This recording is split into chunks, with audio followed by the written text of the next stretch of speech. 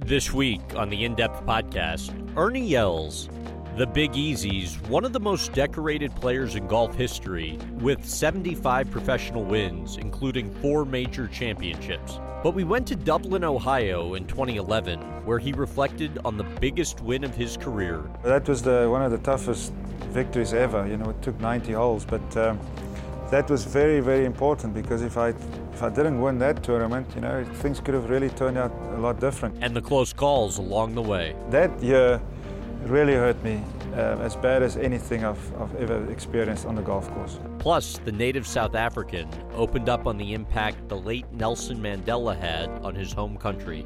Everybody was so scared of the future, and Nelson Mandela had the vision. He had the vision for his whole life that we could live as a country together. And talk candidly about his memorable rivalry with Tiger Woods. I admire the guy, but I wasn't going to stand back for him. You know, I wanted to win.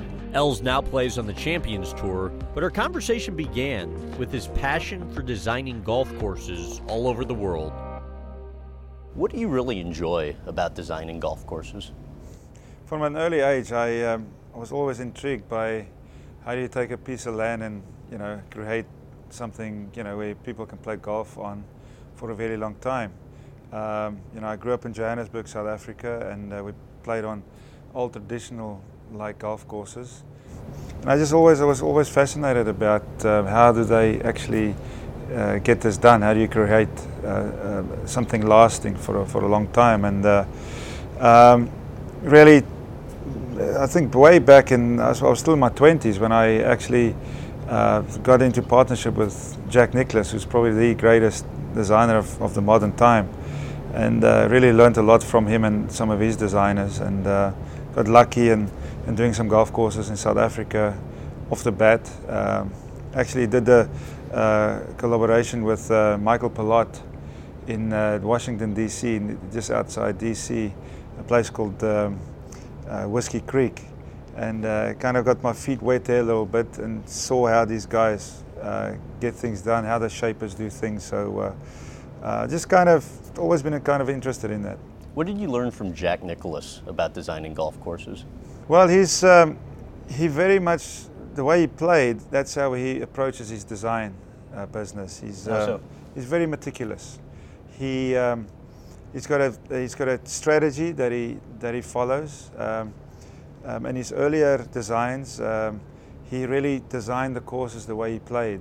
You know, there's a lot of accuracy in his second shots. He had a lot of accuracy in mind. Fairways were pretty wide, and greens were on angles. Most of them on left to right shots. And as you well know, Jack always played a high left to right shot. So. Love that, but his strategy is wonderful, and his routings really make sense. And I think that's how he really created a lasting impression. And I understand your courses are more classical with a sort of modern flair. At least that was how it was described to me. What exactly does that mean? Well, I kind of took a lot from Mr. Nicklaus, from Jack, in the fact that I also, I'm a pretty good iron player. If there's a weakness in my game, is my driving. So I also like to have fairways pretty wide, and we feel that having that, our strategy is really the bunkering.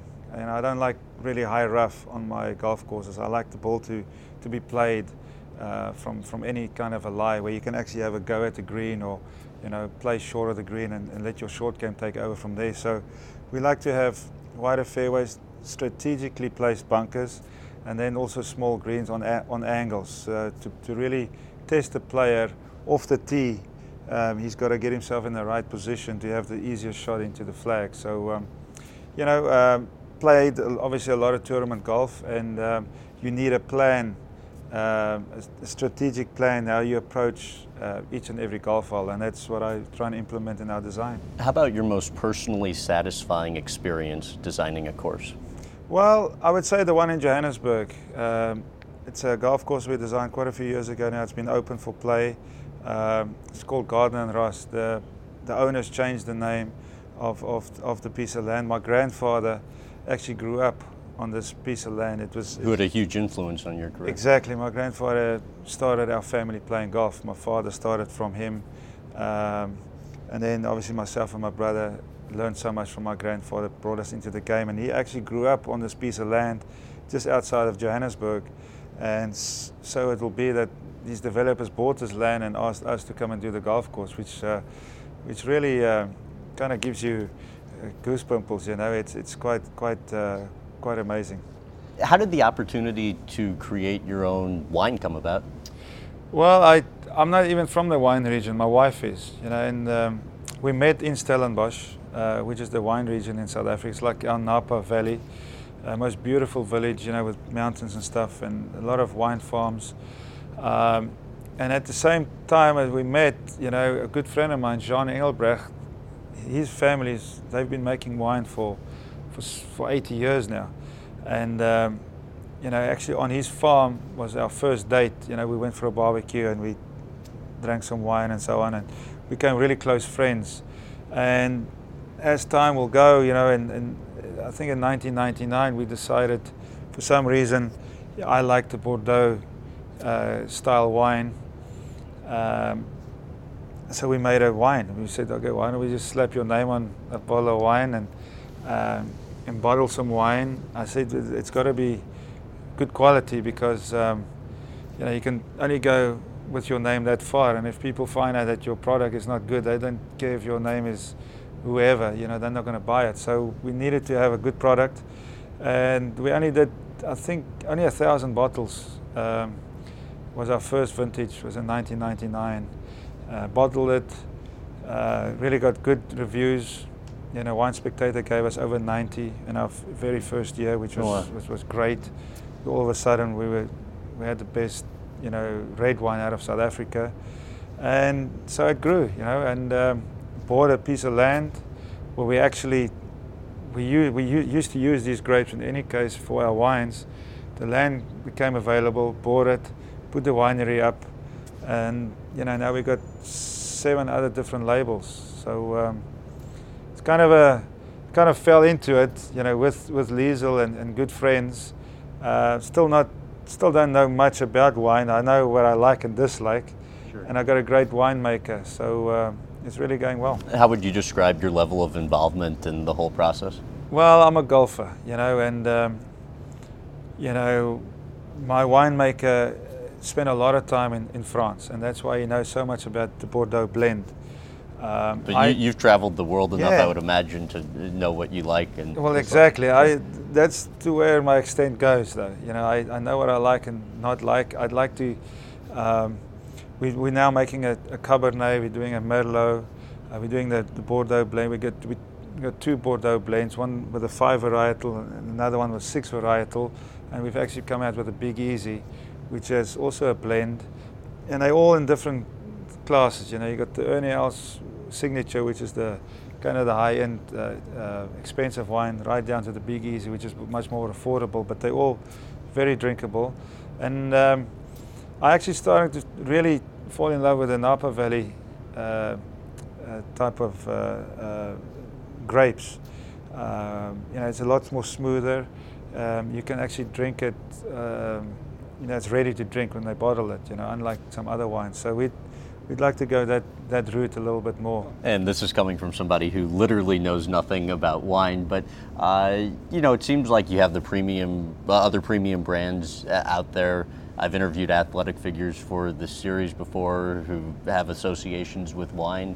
It seems like a somewhat crowded field. So how do you distinguish yourself among the others? How challenging is that? The great thing about wine is the better everybody else's wines are, you know, the better for everybody, because then, you know, people will take you more seriously when an athlete or a personality puts their name to a product. You know, it's not just because of the name. It's actually there's substance to the product. And you know, Drew Bledsoe, the quarterback, you know, he's into wine and he makes a wonderful wine.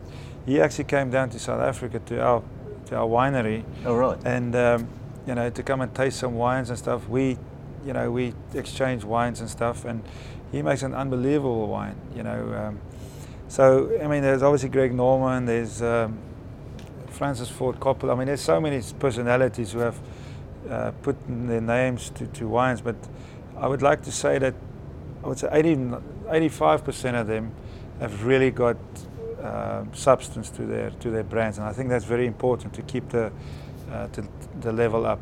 Once there's not a good product in there, people are not going to take you seriously. How about the most satisfying victory of your career?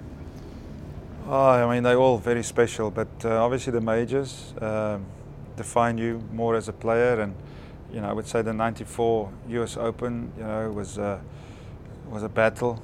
Three of us going out for a playoff. I mean, I had it won in regulation play, and then I messed it up on the 18th hole, and then messed it up again in the playoff. But somehow I got myself back into a sudden death playoff. So that was one of the toughest victories ever. It took 90 holes, but that was very, very important, because if I didn't win that tournament, things could have really turned out a lot different. I was 24 at the time.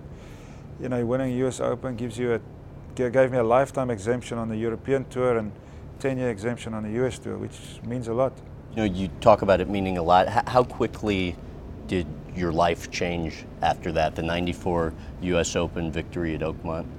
Well, obviously, professionally it changes a lot, because you get so many more opportunities to go and play, and people recognize you. Obviously, you become very, at that age, you're quite marketable. So quite a lot of companies show interest and want you to market their product. So that from that perspective, my whole life changed, because now I wasn't, I wasn't after money anymore. It was more, I'm set with financially now. I can really go after my dreams. So from that standpoint, it changed a lot. But as a person, I was so grounded with the friends that I have around me. I've got friends who have been lifelong friends, and when you have friends like that, even with success, you don't change. You go back home and you still do the same things with them. So from that perspective, I don't think I did change. One article read that you, quote, graduated from a wonder kid on a free pass to heir apparent under a microscope. A lot of people might forget this is 1994, and just the worldwide importance of that year to South Africa, with Nelson Mandela being elected president that year. Even amid everything going on at that time in South Africa, the significance of your victory in your native country would be what? Well, it was huge. It's probably the first big, major sporting event that a South African won, on a worldwide stage for a while. Maybe since, maybe Gary Player. I'm not sure if anybody won a major since Gary Player. So it was big, and especially at my age. And already people knew about me from when I was a 13-year-old boy, going to San Diego and so on. So in that 10 years, I was already under the microscope a little bit, playing in big amateur events and so forth. And to win that major kind of probably validated me a little bit, that, kind of proved to the country, I wasn't a one-hit wonder. And then obviously with President Mandela becoming president, the whole world changed. The whole of South Africa changed. We went from an apartheid, society into the country that we are today, a democratic country, and that was the fight that Nelson Mandela had his whole life. He was locked away for 27 years. Comes out. We as people in the Air Force, when I went to the Army, the ANC was regarded as our enemy. In many ways, when a country goes one way, when it changes that dramatically so quickly, there's a lot of resentment still there. So the whole country had to kind of blend into the new society, which was a major success. I don't think anybody could have done it the way Nelson Mandela did it. I wonder, I read an article that recalls a story that happened many years later, where there was a girl in South Africa who was black, and she got her picture taken with you, and then got another picture, another individual picture taken with Tiger Woods, and she runs back to her friends, and she is most excited about the picture with you, and you're obviously white, and it's telling because racial tensions at times have been high in South Africa, even if only in a small way. To what extent do you think your athletic success has helped improve race relations there? I think not only myself, but I think sport in South Africa has been such a positive factor in the whole of the rebuilding of South Africa. If you look at, rugby is mainly a white sport, or it used to be. If you look at our Springbok side, South African side now, we have people of color in the side, not only just because they were put there because of the color of their skin, they're actually there because they've earned their place. Right. For a long time, these guys were put in there because of the changes that were taking place. Now they're in there on merit, and that just shows you. It's taken almost a generation for us to get to where we are today, but back then, everybody was so scared of the future, and Nelson Mandela had the vision. He had the vision for his whole life that we could live as a country together. And I think sport has definitely helped. I know for myself, as a golfer, I've always had black friends. I used to practice with my black friends. Even the guys that used to caddy for me. I had a lifelong friend called Mishak. When I was a kid, I used to go after school, go practice, and he'll help me. And then when I turned pro, he caddied for me. Unfortunately, he passed away, a couple of years ago. But I always had a good relationship with the black people of South Africa, and I think we've both embraced each other. How about your most memorable experience from your meetings, your calls with Nelson Mandela?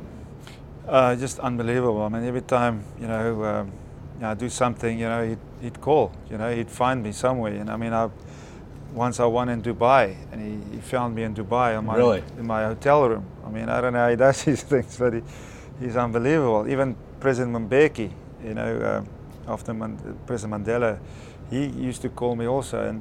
But with President Mandela, we had a great relationship. He knew me before I was married, before I had kids, and then we still speak now after I've had kids. He's more interested in my children than in me. Always asks how Ben is doing and how Samantha is doing. And I remember the time when Samantha met President Mandela. We were both on the same flight on our way to London. And he saw me when I was sitting there, and he said, "I want to speak to you." So I went over. He only said hello to me. He said, "Where's your daughter? I want to meet your daughter." So, he's a great man. And this just isn't any president. This is Nelson. This is Mandela. President Mandela. Just the most special man ever. Tiger Woods, your rivalry with him over the years. How would you describe it?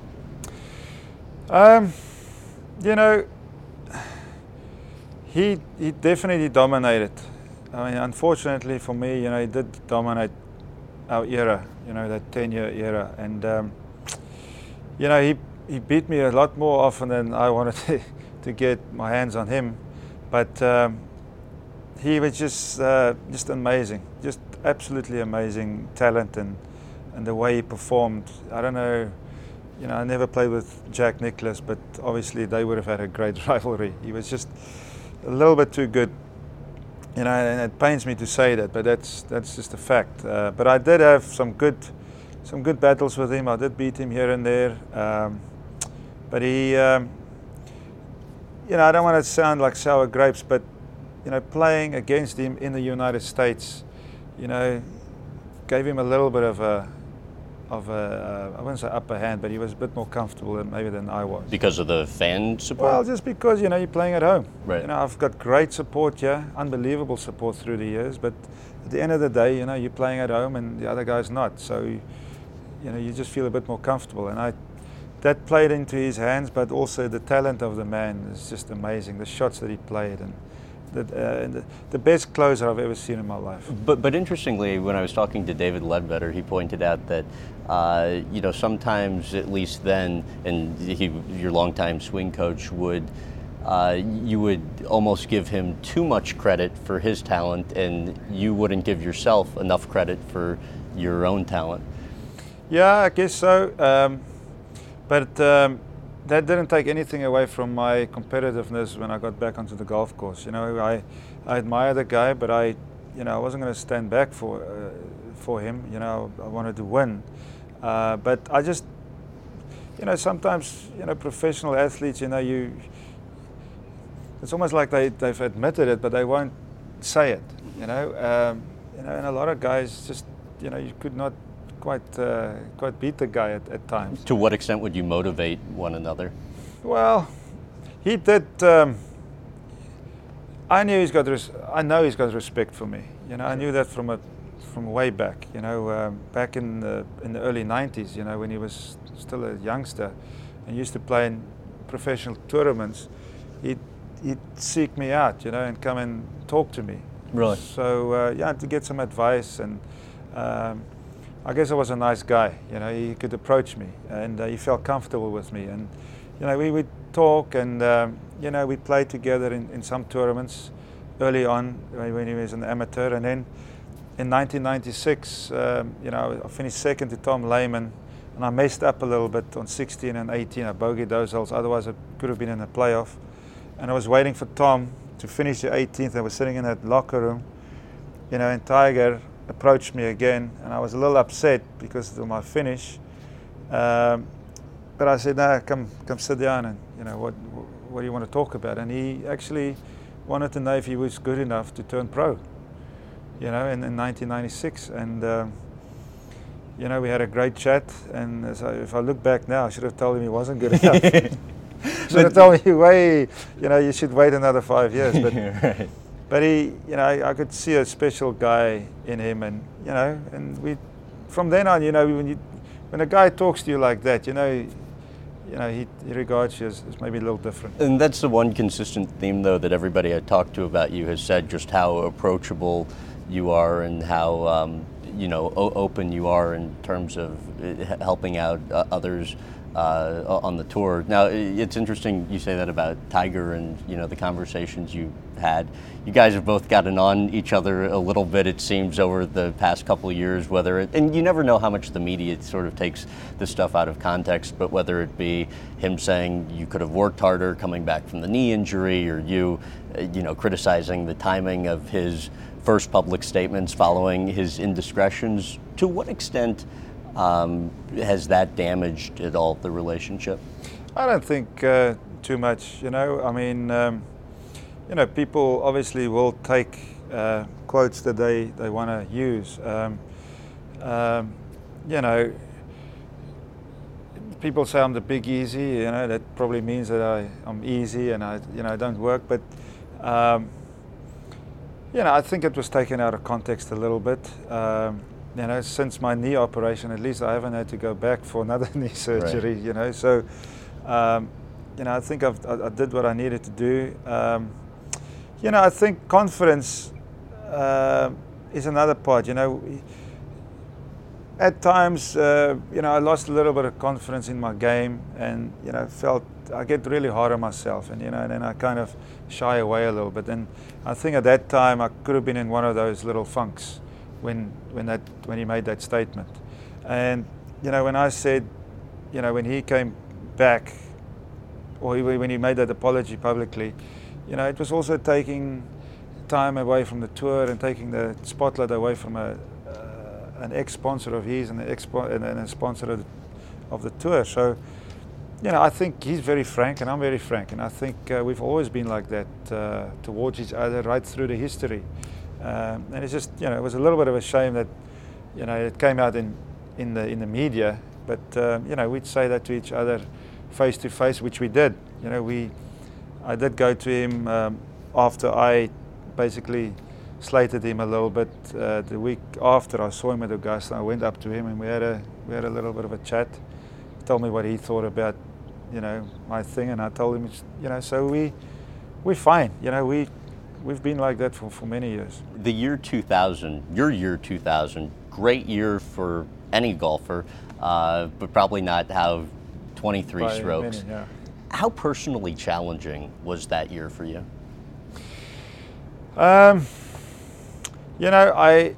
year I came back from 99 was one of my worst years. I think 99 and I'm not sure if I made the top 30, the Tour Championship. I might have, I might not have, but 99 wasn't a great year for me, and I've really wanted to come back with a bang in 2000. It was after the birth of Samantha, and really felt motivated for 2000, and from the first tournament, it was kind of, I finished second to Tiger there when he beat me in the playoff, and then later on, so I think you said, I think I had 6 second place finishes that year. Only won one tournament, I think was at the International, and most of them to Tiger.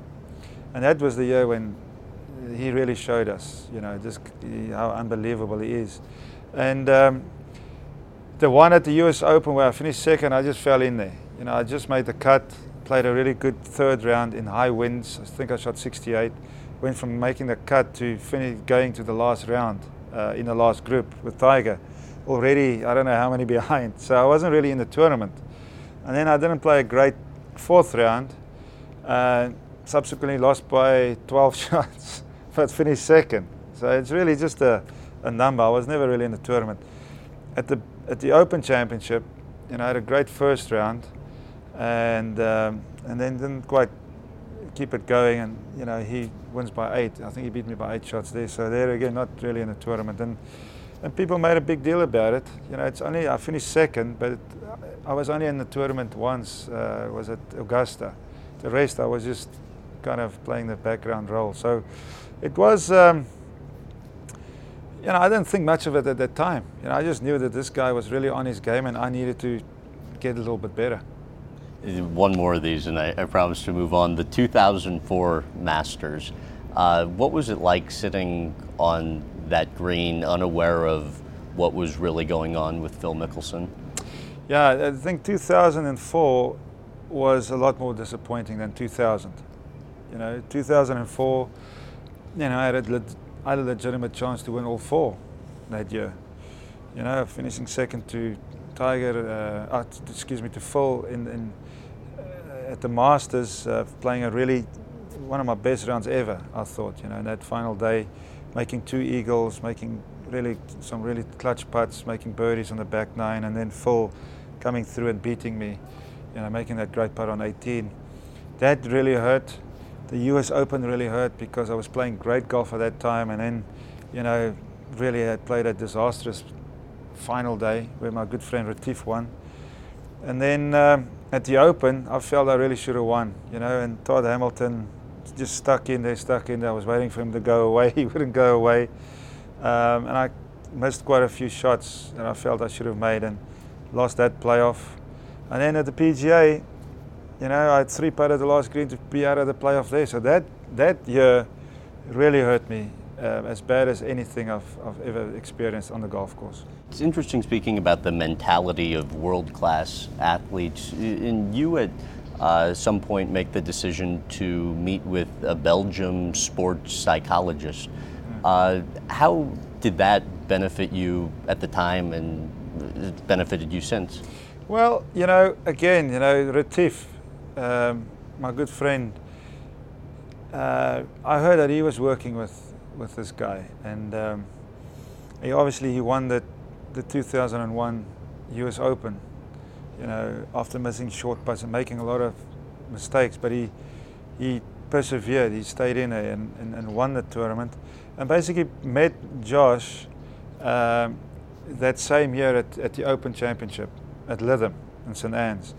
I had a back problem. I was out for 5 weeks, basically after the US Open, right up to the Open Championship, and I just wanted to know more about the mental game, Sure. within the game. I wanted to know more because I knew guys were seeing professional people, how to focus and really stay focused 100%. What did you learn from the And experience? I learned a lot, and he really changed my my mindset from that day forward, of how to really engage into a golf shot, how to really block things out and really see only where you want to go, and gave me a lot of exercises and stuff, and we started working together then, and we won a lot of golf tournaments from the end of that year right through 05.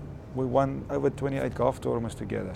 So something definitely clicked. Although I didn't win as many majors as I wanted to. I won only the one major in that period, but I felt he changed a lot of things mentally for me. What's the mindset when you're going into an important putt or a really important drive? We basically, I basically programmed myself, and I just did the same thing over and over again. I never changed anything in my approach to the shot. It's getting the smallest target possibly and trying to hit that smallest target, not trying to make the putt, not trying to, basically going to where you want to go instead of trying to avoid where you not want to go, and we just did an exercise and just stuck with it, and it really helped.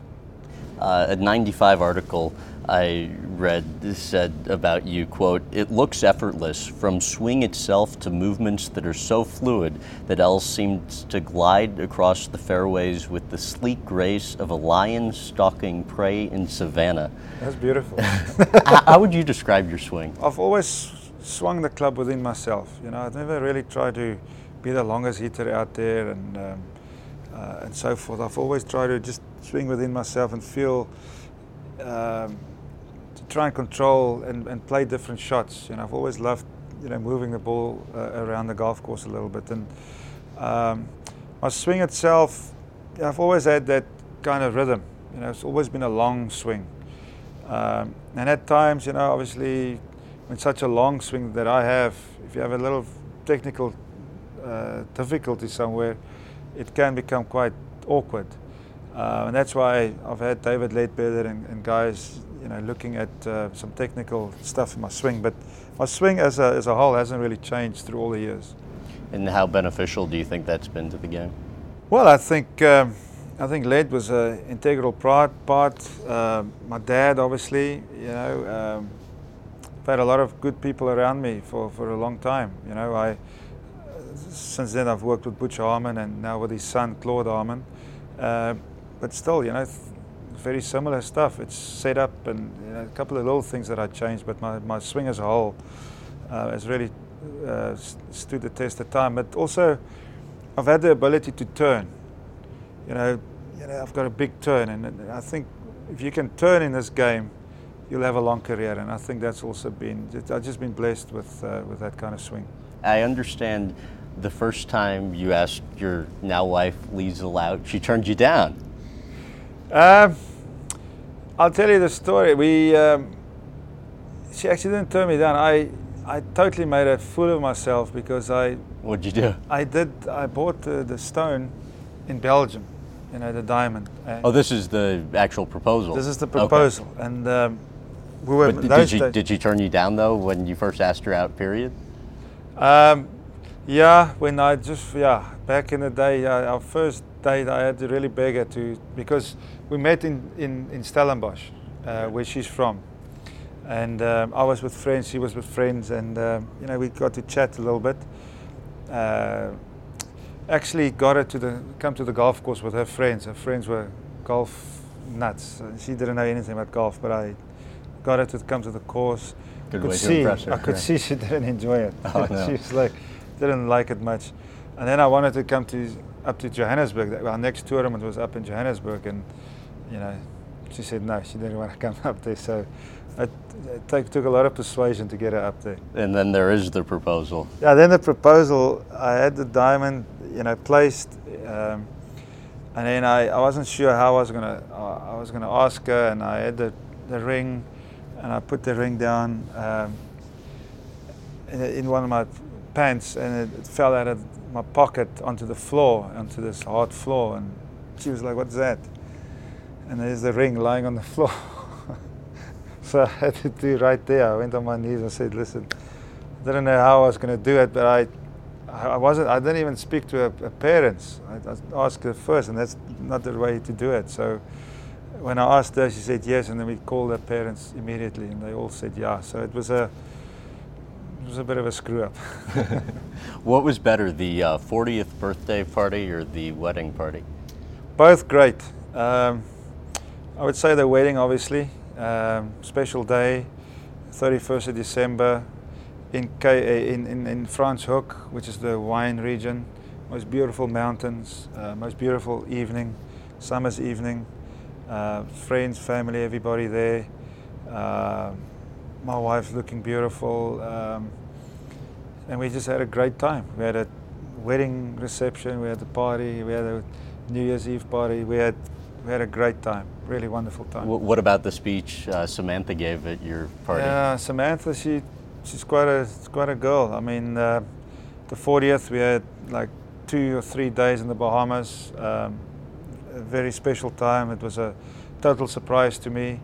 Liesl booked out hotels and got a boat for us, all kinds of stuff. We had a great time. And then the last evening, Samantha got on stage there and she made the most beautiful speech. You know, I know it got recorded and I'll keep that as long as I live. You know, she just, you know, nice to know that your daughter loves you in that way. You know, it was really special. What did she say? No, she just said, you know, how lucky she thought she was to have us as parents and me as a dad, and how special Ben was to her. She just poured her heart out and just said how much she, you know, appreciated myself as a father and the time I spent with her and all of this. So it was very special. What about your favorite place in the world to go, period? Well, it has to be home. You know, South Africa. You know, we live in the States. We've lived in England, but whenever I go to South Africa, it's just the smell of the place. You know, the food, the people. It's you know you're home. So yeah, whether we've got a house on the beach and we got a place in the bush, and they're both very different, but it's you know what I'm used to. How about your favorite feature of each of those homes? Well, we're near Cape Town in George, and we've got a house that you literally walk out of the front door, you put your feet in the sand, you know, and the kids love it. It's unbelievable for our summer holidays, which is in December, and then obviously up in the bush, you know, you can hear the quietness. You know, it's so quiet, and the stars are this big. You know, you make your fire, you can hear the animals, you know, it's wonderful. What do you recall from the first time you got a place for yourself? I remember building myself and Liesl. We were dating back in the day, and back in, I think it was 93, I just had enough money. I bought a little piece of land where we have our house now in George, South Africa, Harold's Bay, and built the house. I thought for a lot of money, I thought I was going broke, but since then, you know, we've renovated a little bit, and it was a wonderful time. Your son Ben has autism. You've become a very prominent voice in recent times speaking out about autism. What was that process like for you, going from first realizing something may be wrong to identifying it was indeed autism? Yeah, it was a difficult period for us, for the whole family, my wife, myself, and Samantha. We knew something was not quite right with Ben, and it took quite a while, you know, only till after he was 2-3 years old maybe that we find out, you know, what he had, you know, and you know, with all the clever people in the world, you know, we basically found out ourselves through the internet, through, you know, researching, you know, autism, you know, and asking other people and asking other parents, you know, what the symptoms were like and how their kids were like and so forth, and really taught ourselves more about what autism was all about, even before they diagnosed him with autism. So it was a bit of a rough time, like any other family whose kid has autism. The shock that comes through, and then the disappointment, and then, you know, you got to find your way forward, you know, and we went through that whole process. And what was that emotional roller coaster like for you that I would imagine at some point was just feeling sorry for yourself? Yeah, well, exactly. That's the human reaction, I guess. But luckily I have a very strong wife, and you know, she took it head on, myself, and just basically started, you know, just crawling, you know, before we could walk. You know, now we know so much more about it, and we have a great dream that we want to build. You know, we want to build this Center for Excellence for autistic children, right through to the age of 21. Because to the age of 14 now, there's facilities for these kids, but after that, there's not much for them where they can go. So, so we want to have a facility where these kids can stay and even work, and have the science at the facility, and the worldwide interaction with people around the world where we can teach them and we can learn from them. And if we can get this center built, I think more of them can go around the world. And really start making it a lot easier for parents and families to come to grips with it. And how has the research for autism progressed from when you first identified that he had it, and expectations for the short term with regards to the research? Well, I think we're good friends with the Wright family, and they run Autism Speaks, and they've been involved with this disease for over 20 years now, and we work with them quite closely, where we fund the science to get into to see why autism happens in families, whether it's in the DNA. A lot of us, we believe that it could be in the family history, in the family tree. So we're trying to figure that one out. The flu shots has been it's been a very big talking point. I believe there is something to it, but I don't think that is the cause of autism. I think these kids are born with this disability, with this brain malfunction for some reason, and I think it's in the gene. And this is just me talking, but I think with further science, we'll get to why this happens. And you actually moved from England to Florida because of the fact that there was better treatment there for your son Ben, I believe. How did the idea for the Center of Excellence come about? Well, exactly that. We obviously know America so well, and we just felt it was so much easier for Ben's education was to come to America, because it's better here, and to raise money and to build this facility was always going to be easier here than it would be in Europe, and that was the reason why we came here. We were talking about your son. What type of therapy is he involved in? We've got a couple, a South African couple, who basically, before he went to school even, used to, or taught him, all kinds of stuff, with the programs that they have for him. She goes to school with him, to the autistic school he goes to. After school, she comes back with him. We pick him up from school, bring him back to the house. He has about an hour of, chilling out, and then, back, to the drawing board, and she's with him for another 2 hours after that. So he's got a very long day. And these people are from South Africa. They were with us in England, and we moved them to the US for these purposes. That's it for my chat with Ernie Els. To hear more from our conversation, including his take on traveling the world, go to youtube.com/Graham Bensinger. Also, remember to rate, review, and subscribe. Thanks again for listening.